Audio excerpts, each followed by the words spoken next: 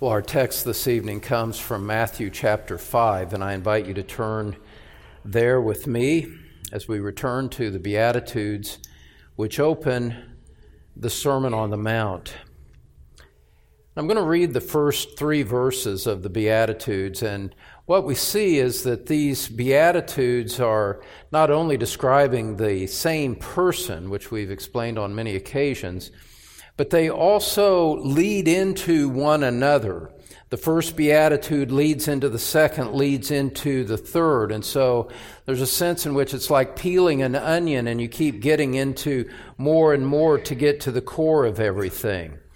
I just want to read verses 3 through 5, which will be sufficient for this evening, where we read that Jesus opened his mouth and taught them, saying, "Blessed are the poor in spirit, for theirs is the kingdom of heaven. Blessed are those who mourn, for they shall be comforted. Blessed are the meek, for they shall inherit the earth." Beloved, what Jesus does in the Beatitudes is he opens the very core of our lives for examination. He shows us the spirit that is produced by the work of the Holy Spirit in regeneration and the principle of spiritual life that is placed inside of the one that is born again and believes in Christ and becomes a new creation. In Matthew chapter 5, verse 3, we read that blessed are the poor in spirit, those who recognize that they are spiritually bankrupt and have nothing to commend themselves before God. They're not equal with God. They're not on the same page with God. They are sinful creatures separated from God, and that's the status in which they find themselves apart from Christ. In verse 4, you see something of the emotional reaction to that status of being spiritually bankrupt. Jesus says, "Blessed are those who mourn, for they shall be comforted." There's a sorrow over sin, not a flippancy toward it, not a joking spirit about it or anything like that. There's a sorrow and a grief that comes over the one who has been convicted of sin, and his relationship to sin can never be the same again. I remember just within a matter of a few short days after my conversion, a guy that I had run with in matters of iniquity in the past, I was starting to describe to him that I was seeing things differently. I no longer thought those things were right, and he dismissed it, and he said, Green, come on, it's not all that serious. But to me it was. It was the first time that I had seen it seriously in all of my life, to see sin seriously as it was, and that was a mark that something had changed inside me, that there was a sorrow and a resistance against sin that hadn't been there before, and that suddenly made me distinct from the one that used to be a friend to me. And that's the kind of thing that we're talking about. There's a distinction. There is a change that comes into place. When you are born again to a new life that views righteousness and sin from a different perspective than you ever did before. And so I just ask you, beloved, whether you know something of that in your own life, some kind of change, a perspective on sin that views it not as something that you enjoy, not as something to be lightly regarded, but something that you hate, something that you grieve over, something that you mourn over, something that you are a sworn enemy to, even though it sometimes still clings to you in ways that you do not like. There's a mental recognition of bankruptcy that flows into a sorrow over sin. And now what we come to in verse 5 is we start to see something really, really special.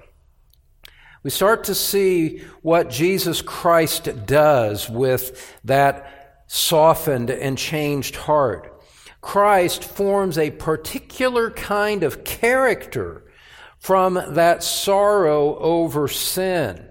It's really remarkable to see the internal unity of these Beatitudes and the logical progression that they make. Look at verse 5 with me again. Realizing that these are building on one another. They are not separate and unrelated statements. They are building on one another and describing the same kind of person. Jesus says, "Blessed are the meek, for they shall inherit the earth." Well, what is meekness?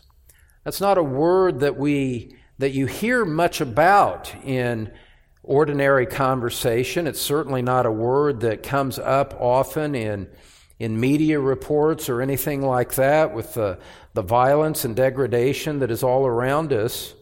Meekness is not something that's prominent in the way the world thinks or even wants to discuss.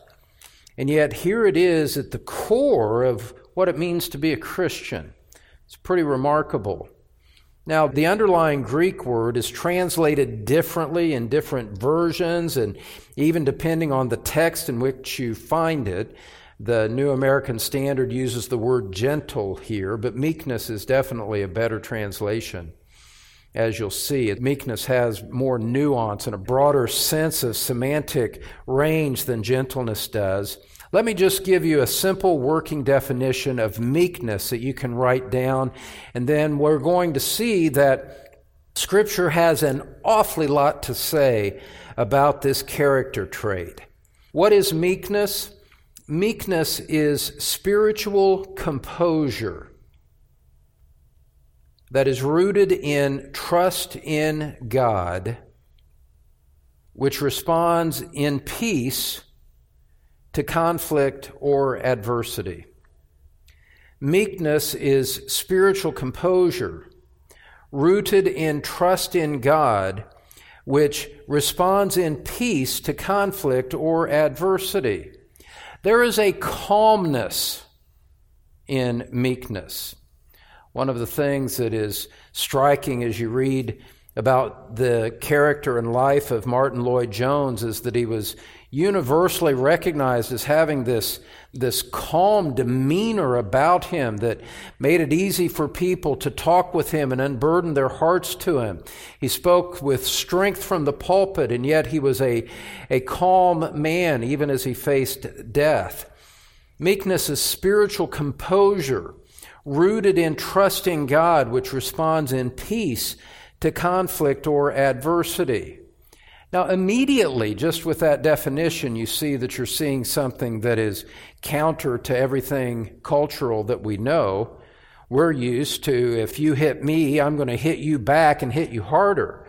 And we're used to things being escalated when there's conflict, whether on a world national stage or in personal interactions. We're more used to escalation. Not this idea of composure and calm and peace.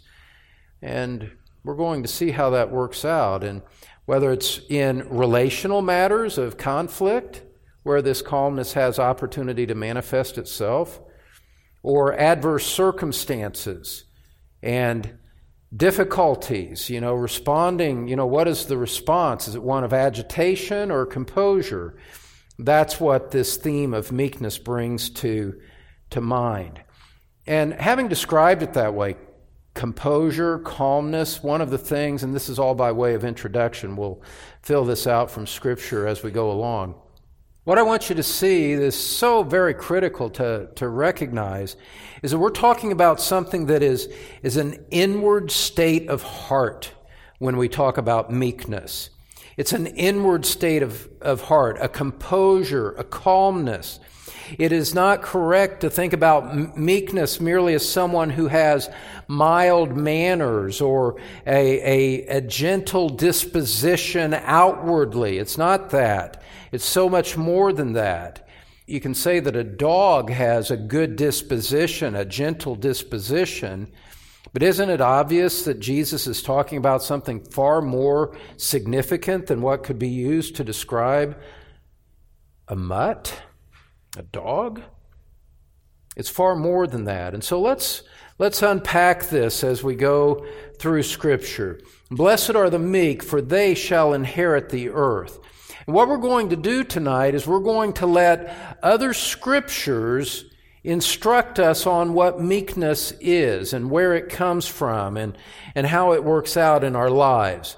And the first thing that you need to realize is that, number one, meekness starts in the heart. Meekness starts in the heart. And this is fundamental to it all because meekness, beloved, meekness is an entire disposition of life. It is a way that you comprehensively approach everything. All of your relationships, all of your circumstances, all of your adversities. It is a comprehensive disposition of life. And so we're talking about something that searches every aspect of our inner man when we talk about meekness. Meekness is something that defines your expectations from life and from relationships, and it shapes your reactions to life and to relationships. All of this is true because meekness comes from within. It is who you are in your inner man. And let me say this, and then we'll get into some scripture that makes all of this so very plain and obvious to us.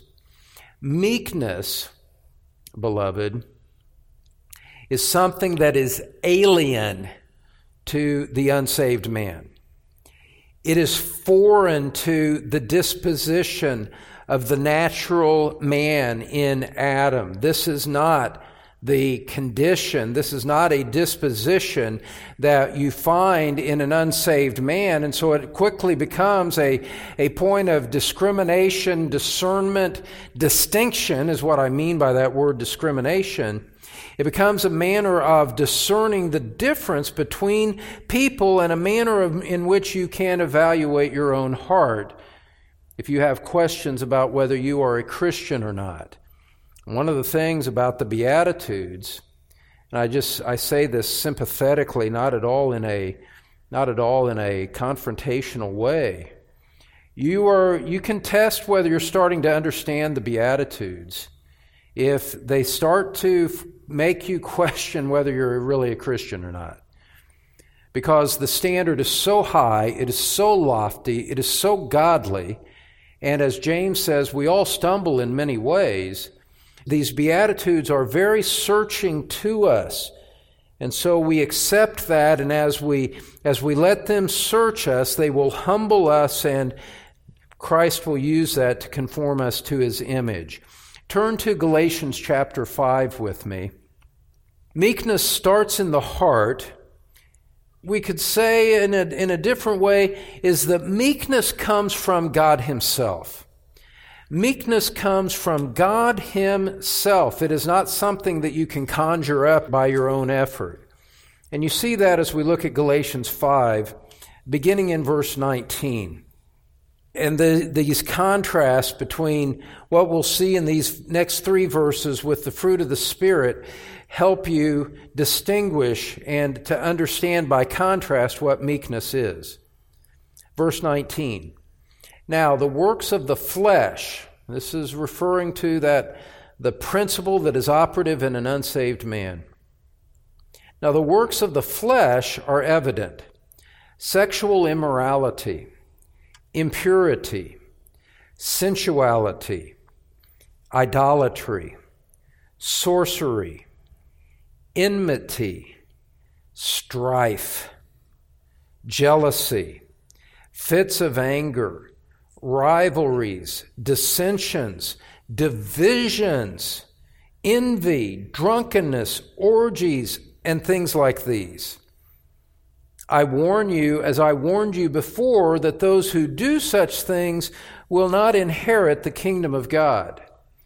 Now notice, beloved, that there are all kinds of different manifestations of sin that are described there.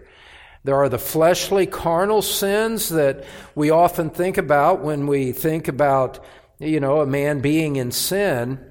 But there are also these inner attitudes of envy and anger and jealousy. There's the manifestation in relationships of of strife and rivalries and divisions. Beloved, those kinds of things are the mark of someone, according to Scripture, according to what the Apostle Paul says, writing under the inspiration of the Holy Spirit. He says that those that are marked by characteristics like that will not inherit the kingdom of God. They will not inherit the kingdom of God. It does not matter what they say with their lips about themselves if their lives are marked by these kinds of destructive character traits and actions. The life speaks of what is in the heart, Jesus says.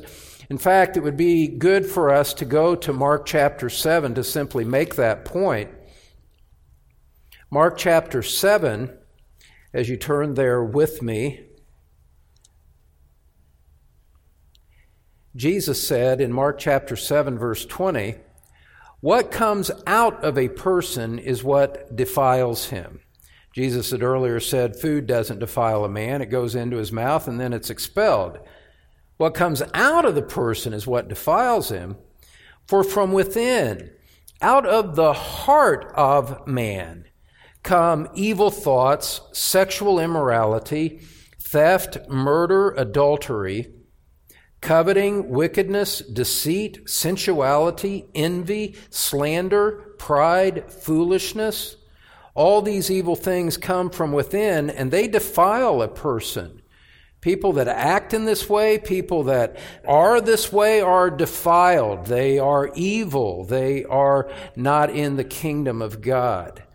It's important for us to take Scripture at face value and not excuse our sin, but let it speak and convict us as the case may be. Now, with that said, going back to Galatians chapter 5, verses 22 and 23, as you turn back there, and remembering that we said that what the Sermon on the Mount in totality is describing, it is describing the fruit of repentance. It is showing us what true repentance looks like. Stated differently, it is showing us the signs of the new birth and the changes that are at work. We've said that about the Sermon on the Mount on many occasions. And the new birth is a work of the Holy Spirit that man cannot produce on his own. Well, beloved, then what does the Spirit start to produce over time in the life of the person that he brings into the kingdom of God? Remember that we're studying meekness. It'd be easy to lose sight of that with the side tracks that I've taken already. Verse 22, Galatians 5:22, but the fruit of the Spirit, what the Holy Spirit produces in a life, what is that? The singular fruit with multiple aspects to it, like one cluster of many luscious grapes. Verse 22, the fruit of the Spirit is love, joy, peace, patience, kindness. Put your finger on that word as I finish. Kindness, goodness, faithfulness, gentleness, self-control. Against such things there is no law. I said put your finger on kindness. I should have said to put it on gentleness when we came up to there. Because it is the word gentleness, that is the noun form in the original language of the adjective meek. It could have just as easily been translated there in verse 23, meekness. The fruit of the Spirit is love, joy, peace, patience, kindness, goodness, faithfulness, meekness, self-control. Against such things there is no law.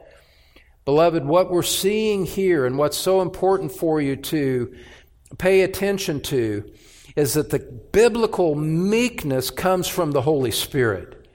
It is something that the Spirit of God produces in a life.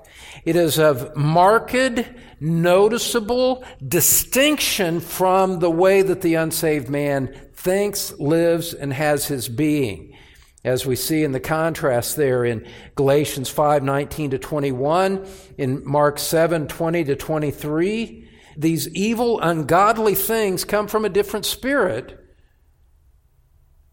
But the Spirit, when He's at work in the human heart, one of the things that he produces is this spirit of meekness, this spiritual composure that is rooted in trusting God, which responds in peace to conflict or adversity. Now, there's another way that you can see that this meekness is rooted in the person of God. There's another way that you can see that the fountain of this glorious character trait is the blessed triune God himself, and not something of human dimension. Look over at Matthew chapter 11 with me. Matthew chapter 11, in verses 28 and 29. This text will be familiar to you because it's Jesus speaking about himself and describing himself and his own inner character. Jesus says, "Come to me, all who labor and are heavy laden, and I will give you rest. Take my yoke upon you and learn from me, for I am," there it is, "gentle and lowly in heart." It's the same word translated meek in Matthew chapter 5. The translators with this word haven't always done us the best of favors when you're just reading it in English. "I am meek and lowly in heart, and you will find rest for your souls, for my yoke is easy and my burden is light." Christ is saying there is a composure about me. There is a peaceableness about me that you can come to in your state of agitation and find rest. You can find in Christ rest from the agitation and the distractions of the world. You can come to Christ and find forgiveness for your sin. You can come to Christ and find cleansing. You can find a gentle shepherd. You can find a good shepherd that will receive you. Jesus Christ, God incarnate, being himself, by his own self-testimony, meek in heart. The Spirit of God produces meekness where he is at work. Do you see it, beloved? You see how this is something that is inherent in the nature and essence of God himself?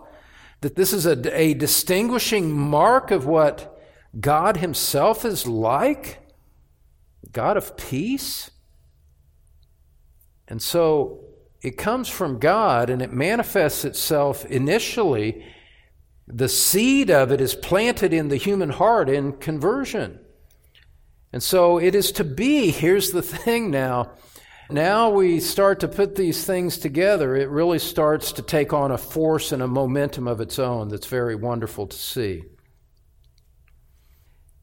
Meekness, because it comes from God, and because salvation comes from God and is not a human work, meekness then is to be an operative principle in the life of every true believer.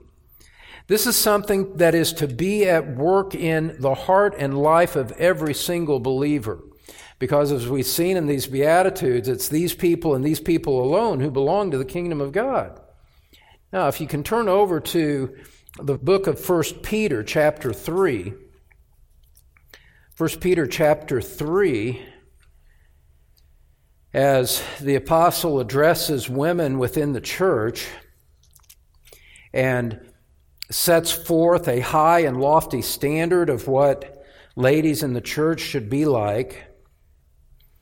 He speaks to wives in chapter 3. He says there in chapter 3, verse 1, "Wives, be subject to your own husbands, so that even if some do not obey the word, they may be won without a word by the conduct of their wives, when they see your respectful and pure conduct. Do not let your adorning be external, the braiding of hair and the putting on of gold jewelry or the clothing you wear." Watch it here, beloved. Verse 4, "But let your adorning be the hidden person of the heart, with the imperishable beauty of a gentle, same word, meek, the imperishable beauty of a gentle and quiet spirit, which in God's sight is very precious. Peter holds up before women in the church and says what God calls you to is this peaceable, meek, gentle, quiet spirit that is precious in the sight of God. And it has application to the men also.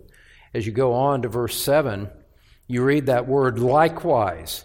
And the idea is the character that I've been describing, the inner character about wives. Likewise, you husbands, manifest it yourselves. This verse 7, does not use explicitly the term for meekness, but it is connected to what he said about wives by that term likewise. Just as I spoke to the wives, you husbands, likewise work it out in this way. Live with your wives in an understanding way, showing honor to the woman as the weaker vessel, and on it goes, so that your prayers will not be hindered. And so, we see this meekness. It starts in the heart. Jesus said, I'm gentle in heart. Wives, be gentle in your heart. The fruit of the Spirit is gentleness in the heart. The heart, the heart, the heart. Do you see it? This goes to the very core of who we are. And those of us that are prone to angry outbursts or dissatisfaction in life or sour spirits, all of us need to come back and say, Lord, I've strayed here. I have strayed from the very core principle that is to mark a true believer. And so it becomes an occasion for us to repent and to examine ourselves, knowing that meekness comes from God. It is not natural to the carnal man. And if you find yourself, even at this early stage, there's 5 points to this message, and we're only in the first one. And if you already feel horribly convicted, I sympathize with you. I guess I do too. But understand that the response to that is to come in a spirit of confession before the Lord. Lord, I see that I fall short here. Your word convicts me. And I ask you, Father, in humble dependence, that the Spirit of God would change me and produce this in me, because the Spirit of God has the power to do that in my heart. I want to do that. I submit to the Spirit. Let your Spirit help me. You come and you dependently first ask for God for this meekness to be manifested in you, rather than just immediately going and saying, well, what can I do differently? It doesn't do any good to start acting differently if you haven't first dealt with that inner matter in your heart. And so, brothers and sisters in Christ, I just ask it gently to you this evening. It's an appropriate, right question for a teacher to ask at a point like this. What is your heart like? What are you like on the inside? Are you content with your circumstances? Are you peaceable? Are the things that you say and the way that you present yourself to others, do they get a picture of peace or conflict from you? Is your heart content and peaceable, or are you filled with anxiety because you don't really trust God? Are you filled with conflict with others because you have a retaliatory spirit? All of those things are on the table as we see what Christ is referring to in His Word, in His teaching here in Matthew chapter 5. It's very, very searching. And the true believer, the humble believer, welcomes this. The true believer wants to manifest a spirit of righteousness. The true believer wants to be like Christ, even if he's frustrated by the fact that he's not. And you yearn for that. You want that, even when you're falling short. And so our most basic fundamental desires are exposed in one verse. It's amazing. It's the power of the Word of God as the Spirit of God applies it to our hearts. It starts in the heart, meekness does. Point number 2. Meekness trusts God. Meekness trusts God. Go back to Matthew chapter 5 as we look at it again. And let me help you see the immediate context and how these things fit together. Blessed are the poor in spirit, for theirs is the kingdom of heaven. Blessed are those who mourn, for they shall be comforted. Blessed are the meek, for they shall inherit the earth. Beloved, one of the aspects of meekness is that it's rooted in a poverty of spirit. It's rooted in a recognition that God owes me nothing. I have sinned and fallen short of the glory of God, and therefore I'm entitled to nothing. I don't have a spiritual bill of rights which I am entitled to point to and say God and the world and my life deserves this, and I'm entitled to this. I expect this.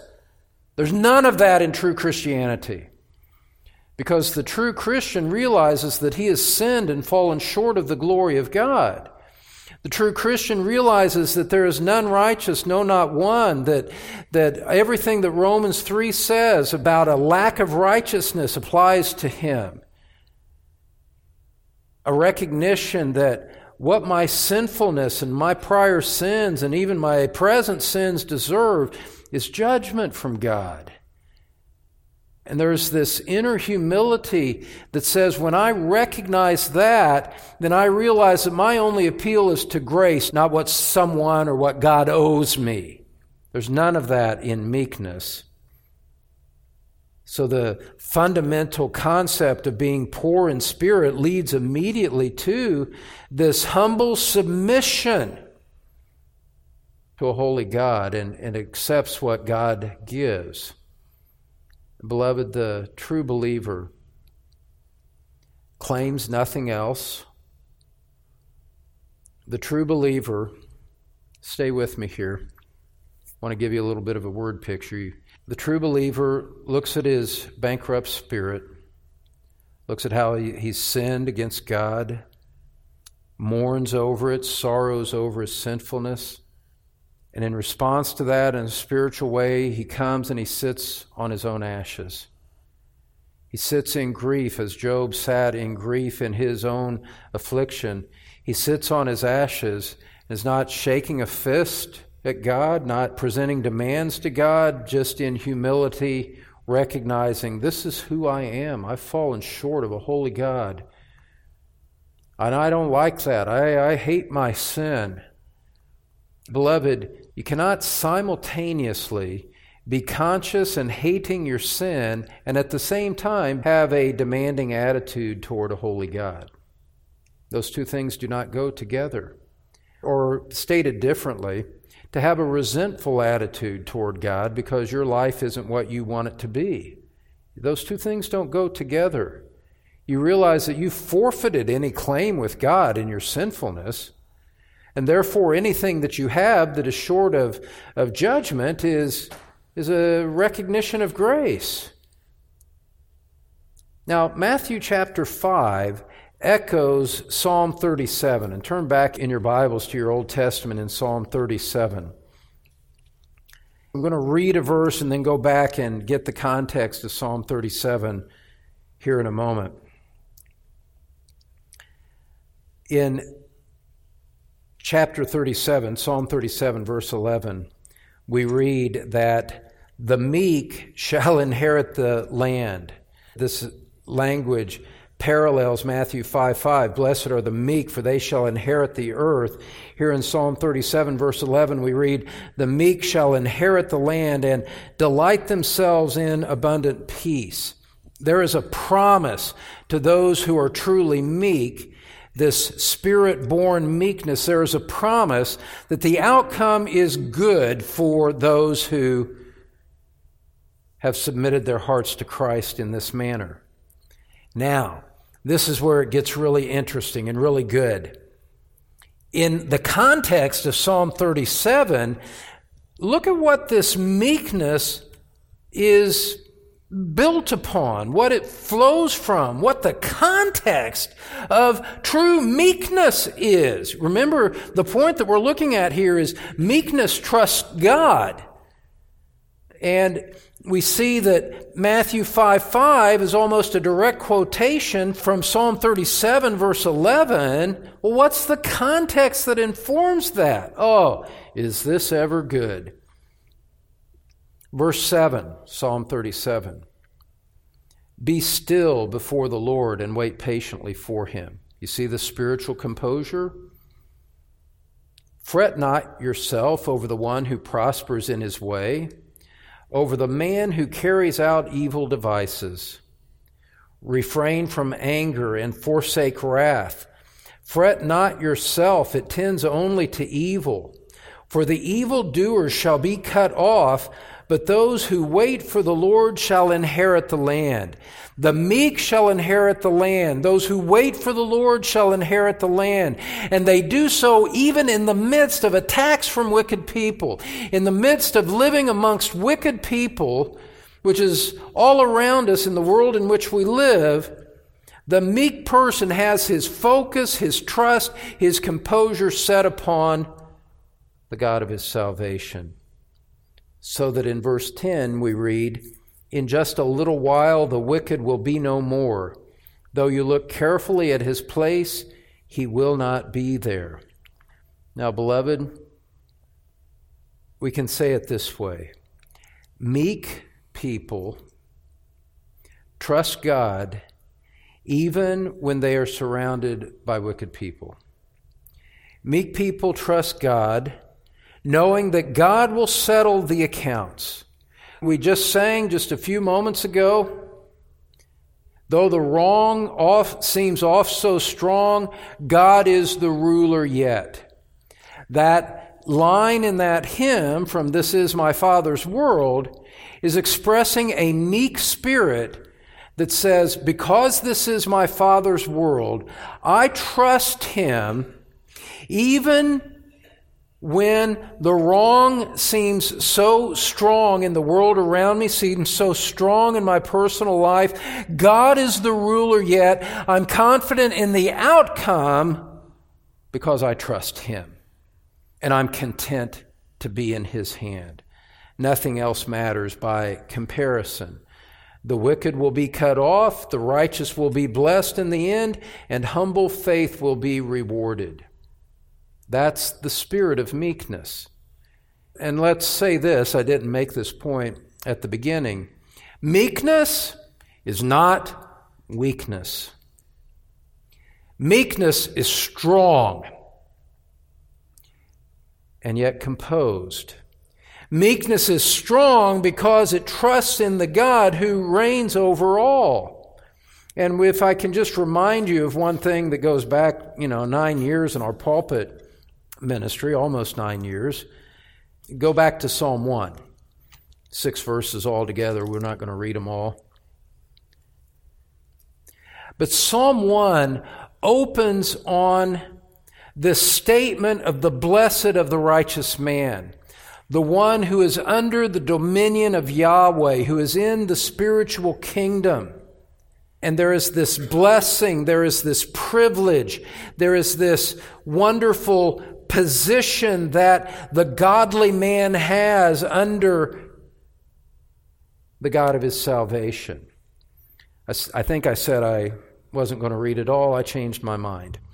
Blessed is the man, Psalm 1. Blessed is the man who walks not in the counsel of the wicked, nor stands in the way of sinners, nor sits in the seat of scoffers. He doesn't walk there, he doesn't stand there, he doesn't sit there. He conducts his life in a different realm from all of that. And the realm in which he conducts himself is the law of God, the Word of God. Verse 2, his delight is in the law of the Lord, and on his law he meditates day and night. Look at the composure. Look at the strength of meekness described in Psalm 1, verse 3. He is like a tree planted by streams of water that yields its fruit in its season, and its leaf does not wither. In all that he does, he prospers. You get the picture of strength, stability, flourishing, vibrant. This is meekness. And this is the psalm that opens up the entire 150 chapter Psalter. Verse 4, the wicked are not so, but they are like chaff that the wind drives away. Therefore the wicked will not stand in the judgment, nor sinners in the congregation of the righteous. For the Lord, here's the point, meekness trusts God.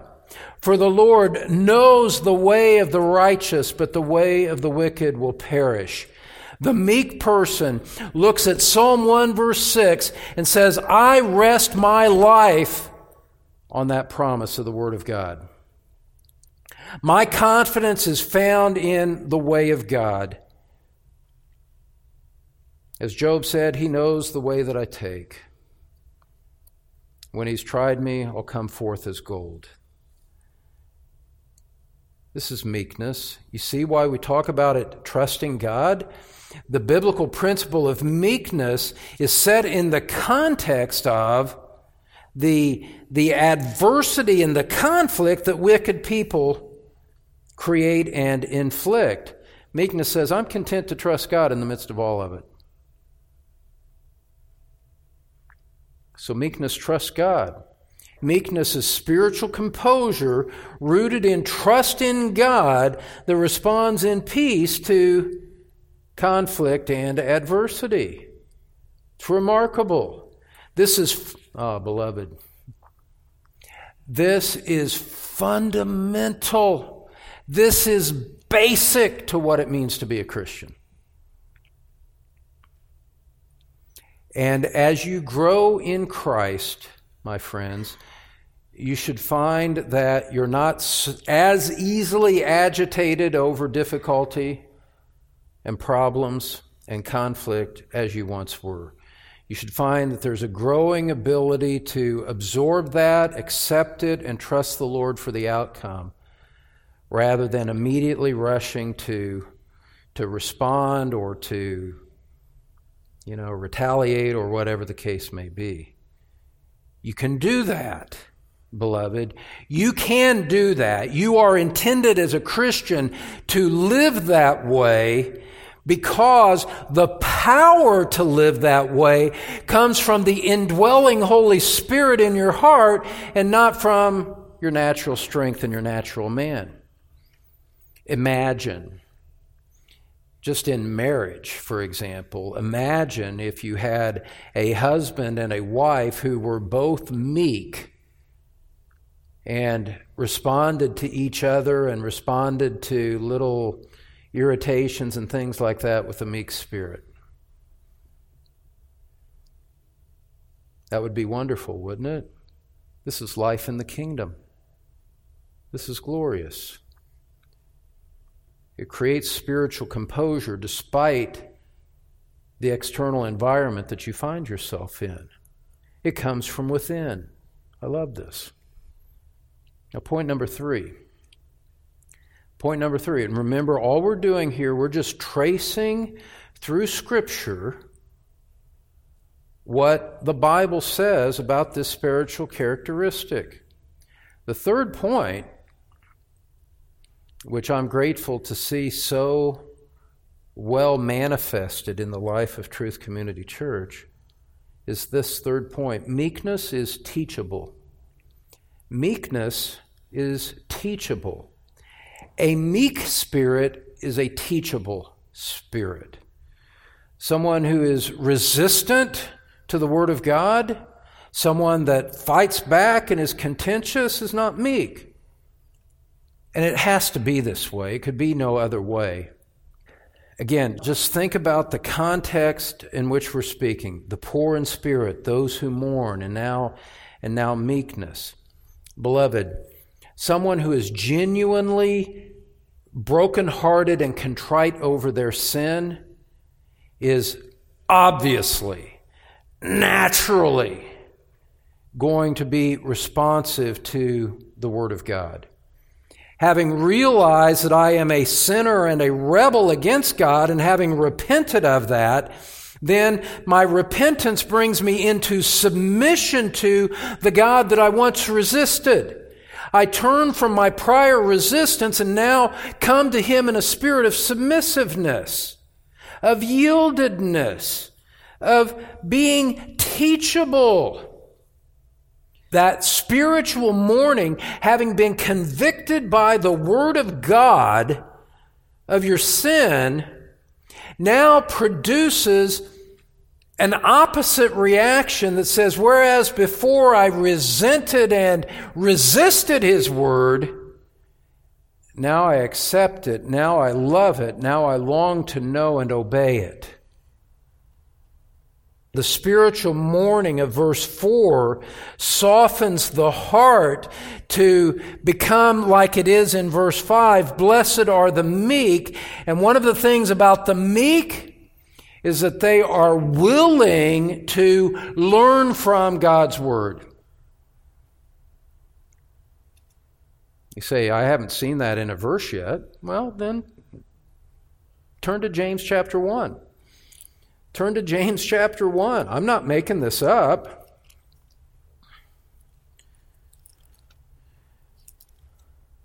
Meekness is teachable under the Word of God. Meekness does not mock the Word of God, does not harden its heart against the Word of God. It yields. James chapter 1, verse 19, meekness is teachable. Go back to verse 18, because it speaks about the act of regeneration, which we've been emphasizing here. What happens when God brings someone forth to new life?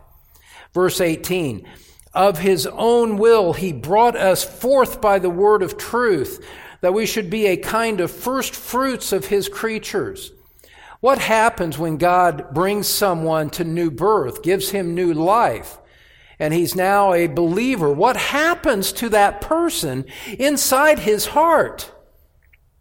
Well, keep reading in the context. Verse 19. Know this, my beloved brothers.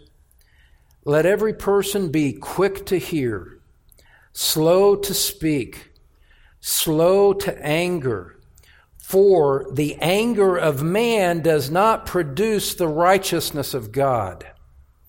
Therefore, in light of the new birth, in light of the call to be quick to hear, slow to speak, slow to anger, therefore, in light of the fact that angry men do not produce the righteousness of God, in light of all of that, what are you supposed to do?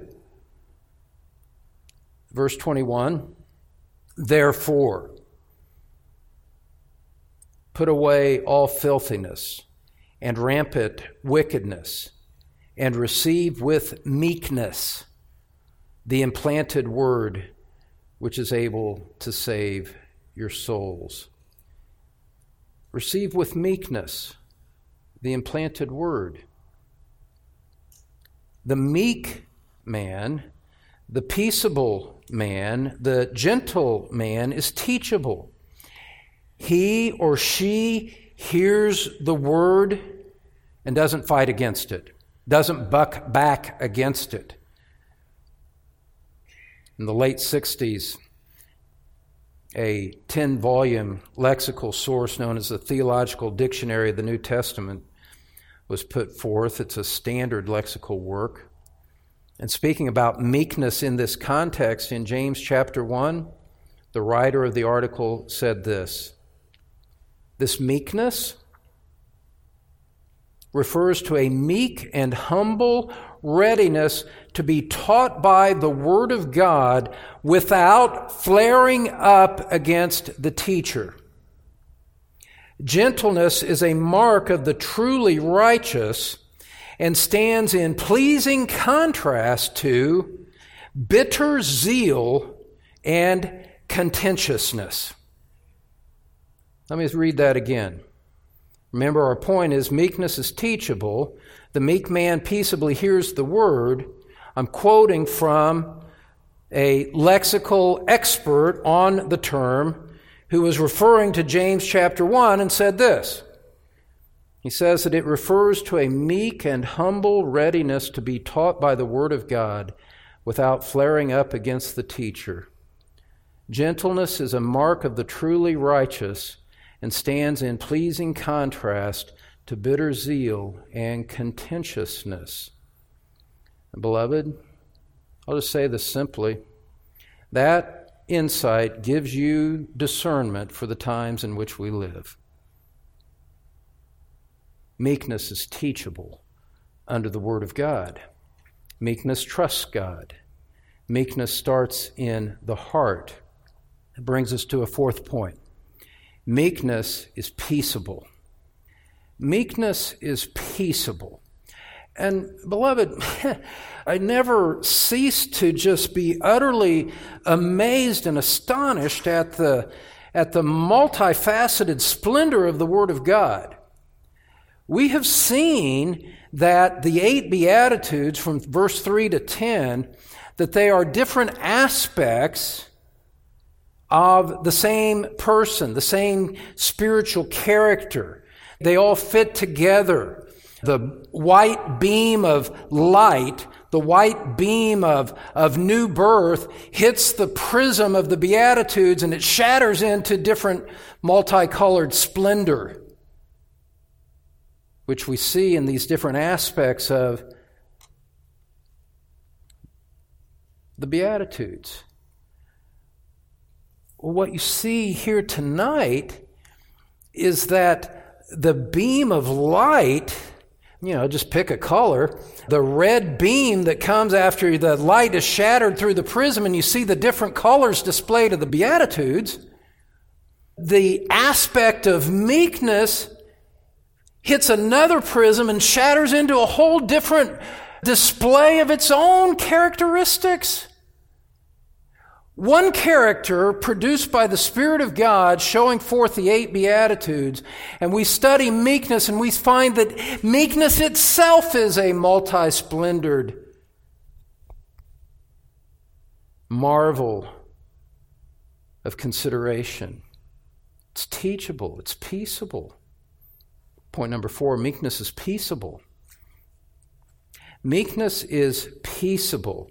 You're in James. Let's stay in James and go to James chapter 3. Meekness is peaceable, beloved. And that's why a unified church is such a wonderful place to be. Is because Spirit-filled believers are peaceable and it becomes an oasis in the midst of the violent society of conflict all around us. We come together in a spirit of meekness and we find peace and we have an oasis where we can, I'm at home here.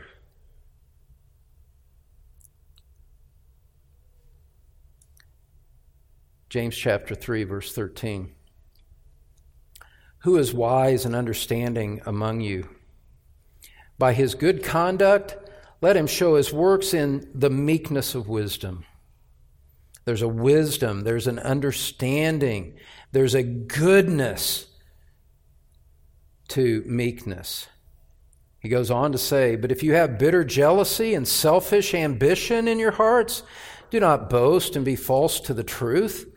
This is not the wisdom that comes down from above, but it's earthly, unspiritual, demonic. For where jealousy and selfish ambition exist, there will be disorder and every vile practice.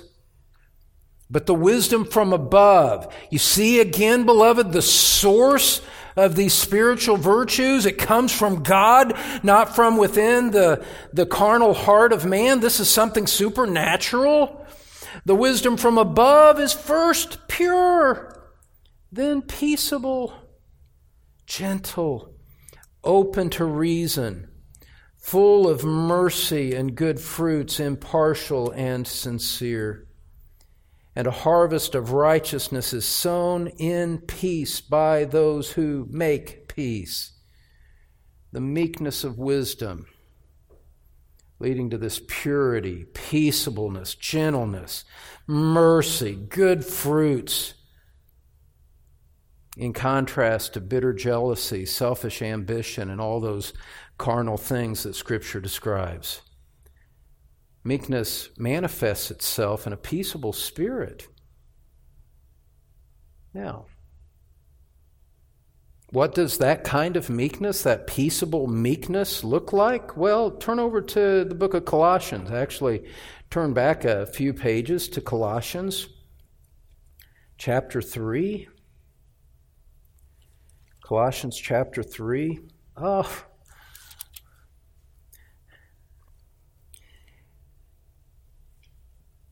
Just the indescribable unity of the Word of God, written by different authors at different times and different places to different audiences, and the same unified message comes through.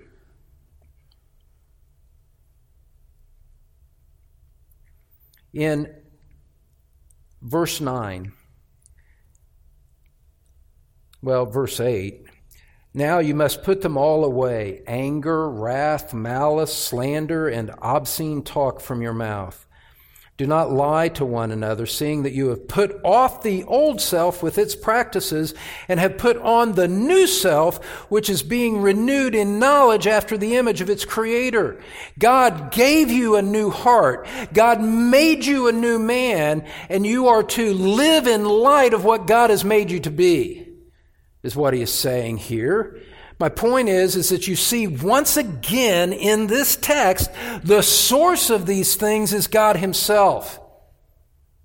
This is what God produces in the lives of those that He has truly saved. This is a fundamental distinguishing characteristic of true Christianity, of truly new birth as opposed to false conversions. Verse 11, you see the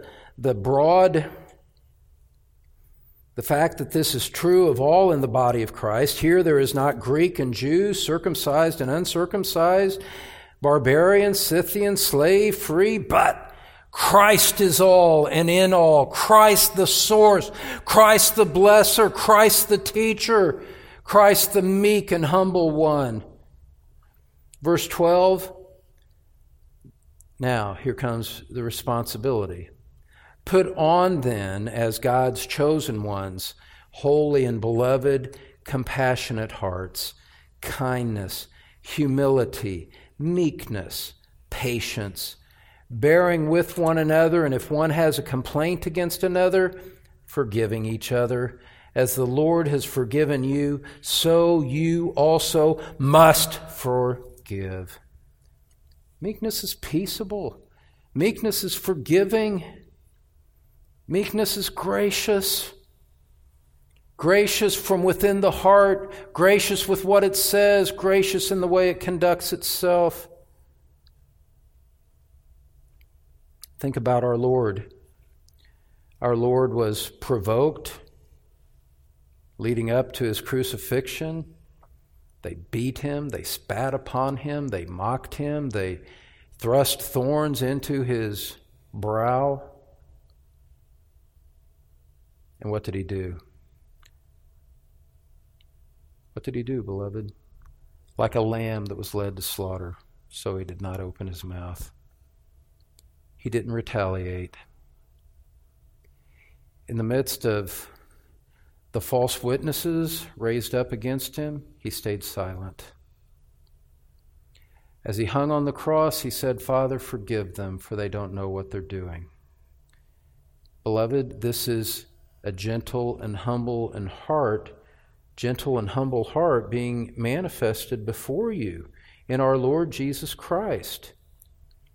One commentator says this in this context of peaceable meekness, and it's a great opportunity for each one of us to examine our own hearts. Meekness describes the person who is not resentful, He bears no grudge. Far from mulling over injuries received, he finds refuge in the Lord and commits his way entirely to him. End quote. Does not meekness sound so wonderfully appealing to you? Isn't this a desirable character trait?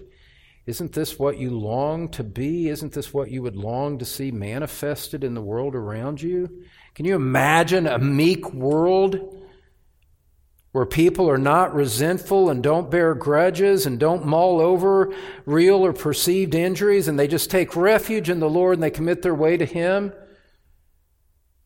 Have a body of believers like that, yeah, they can get along with each other. Because, you know what?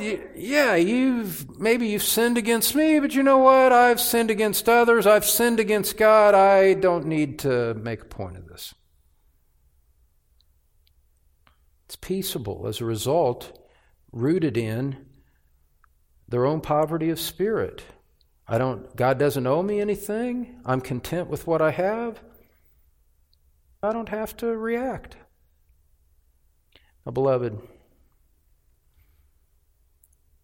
understand that anyone can be agreeable when he or she is living in prosperity.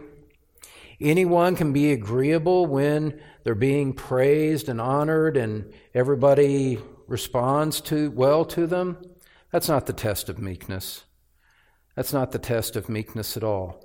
The question that you and I have to ask ourselves is, how do I react when someone is unkind or critical to me?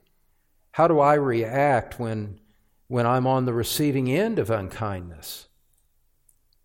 How do you and I respond when things are not as you would like them to be? Pretty searching, isn't it? Aren't you glad that God is a forgiving God? Aren't you glad that God's a gracious God, a good God who receives sinners and washes and cleanses them in Christ? I know I am. Meekness is spiritual composure rooted in trusting God, which responds in peace to conflict or adversity. Peaceable. Now, fifth and finally, meekness is blessed.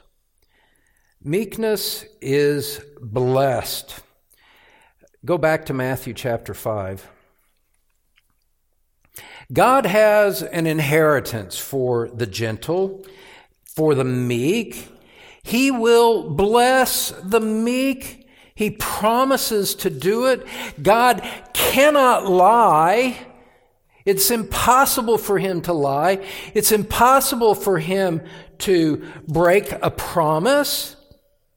And so what we read in verse 5, for those who are born again, we see the promise of God that lies ahead for them and them alone.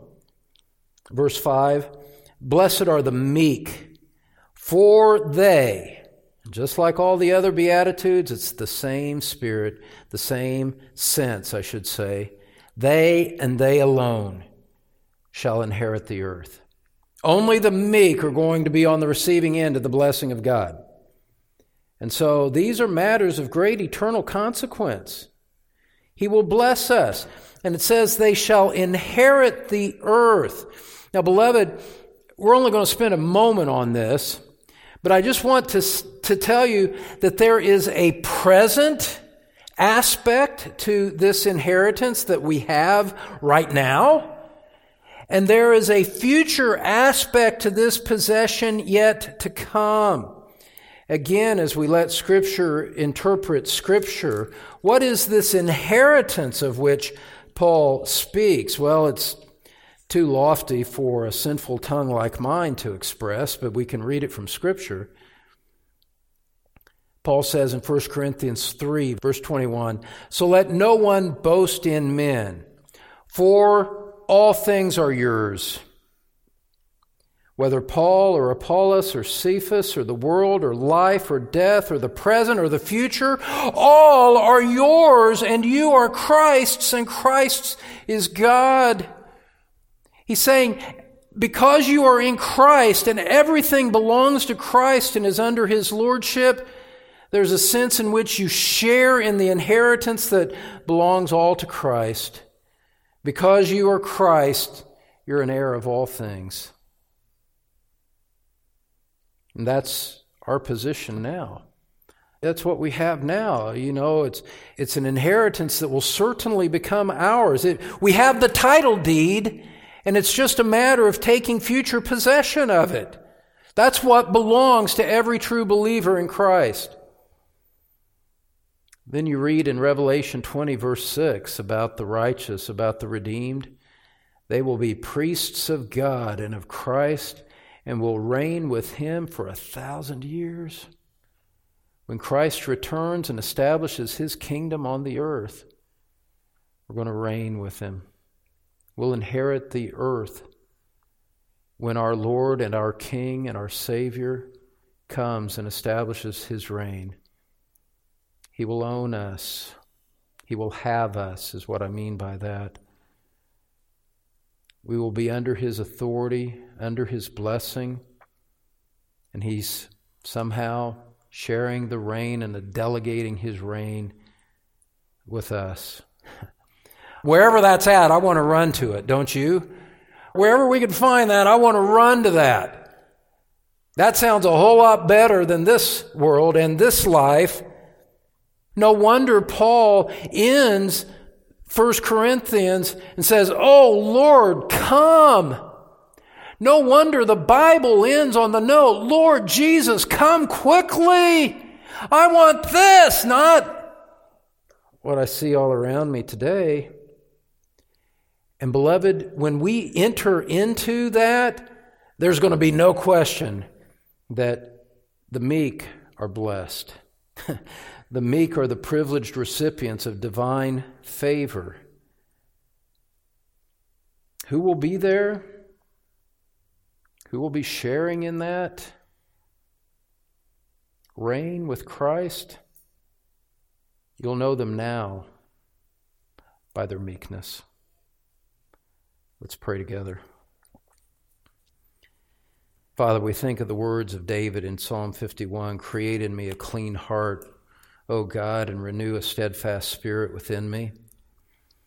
Father, may that be true for each of us, that you're deeply at work in our hearts by your Spirit, through your word, forming in us these spiritual characteristics that are on the receiving end of your blessing.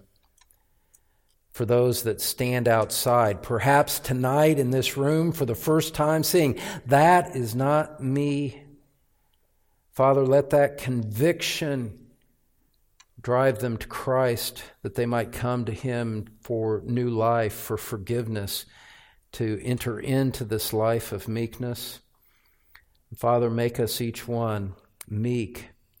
Father, meek from our hearts. Meek, Father, trusting you. Meek, being teachable. Meek, being peaceable. And knowing the fullness of the blessing that you promise upon those that share in that life of Christ, which comes from Him. So bless us to that end and make us strong, that we might act like men, and Father, to glorify you in everything that you send our way. In Jesus' name we pray. Amen. Thanks for listening to Pastor Don Green from Truth Community Church in Cincinnati, Ohio.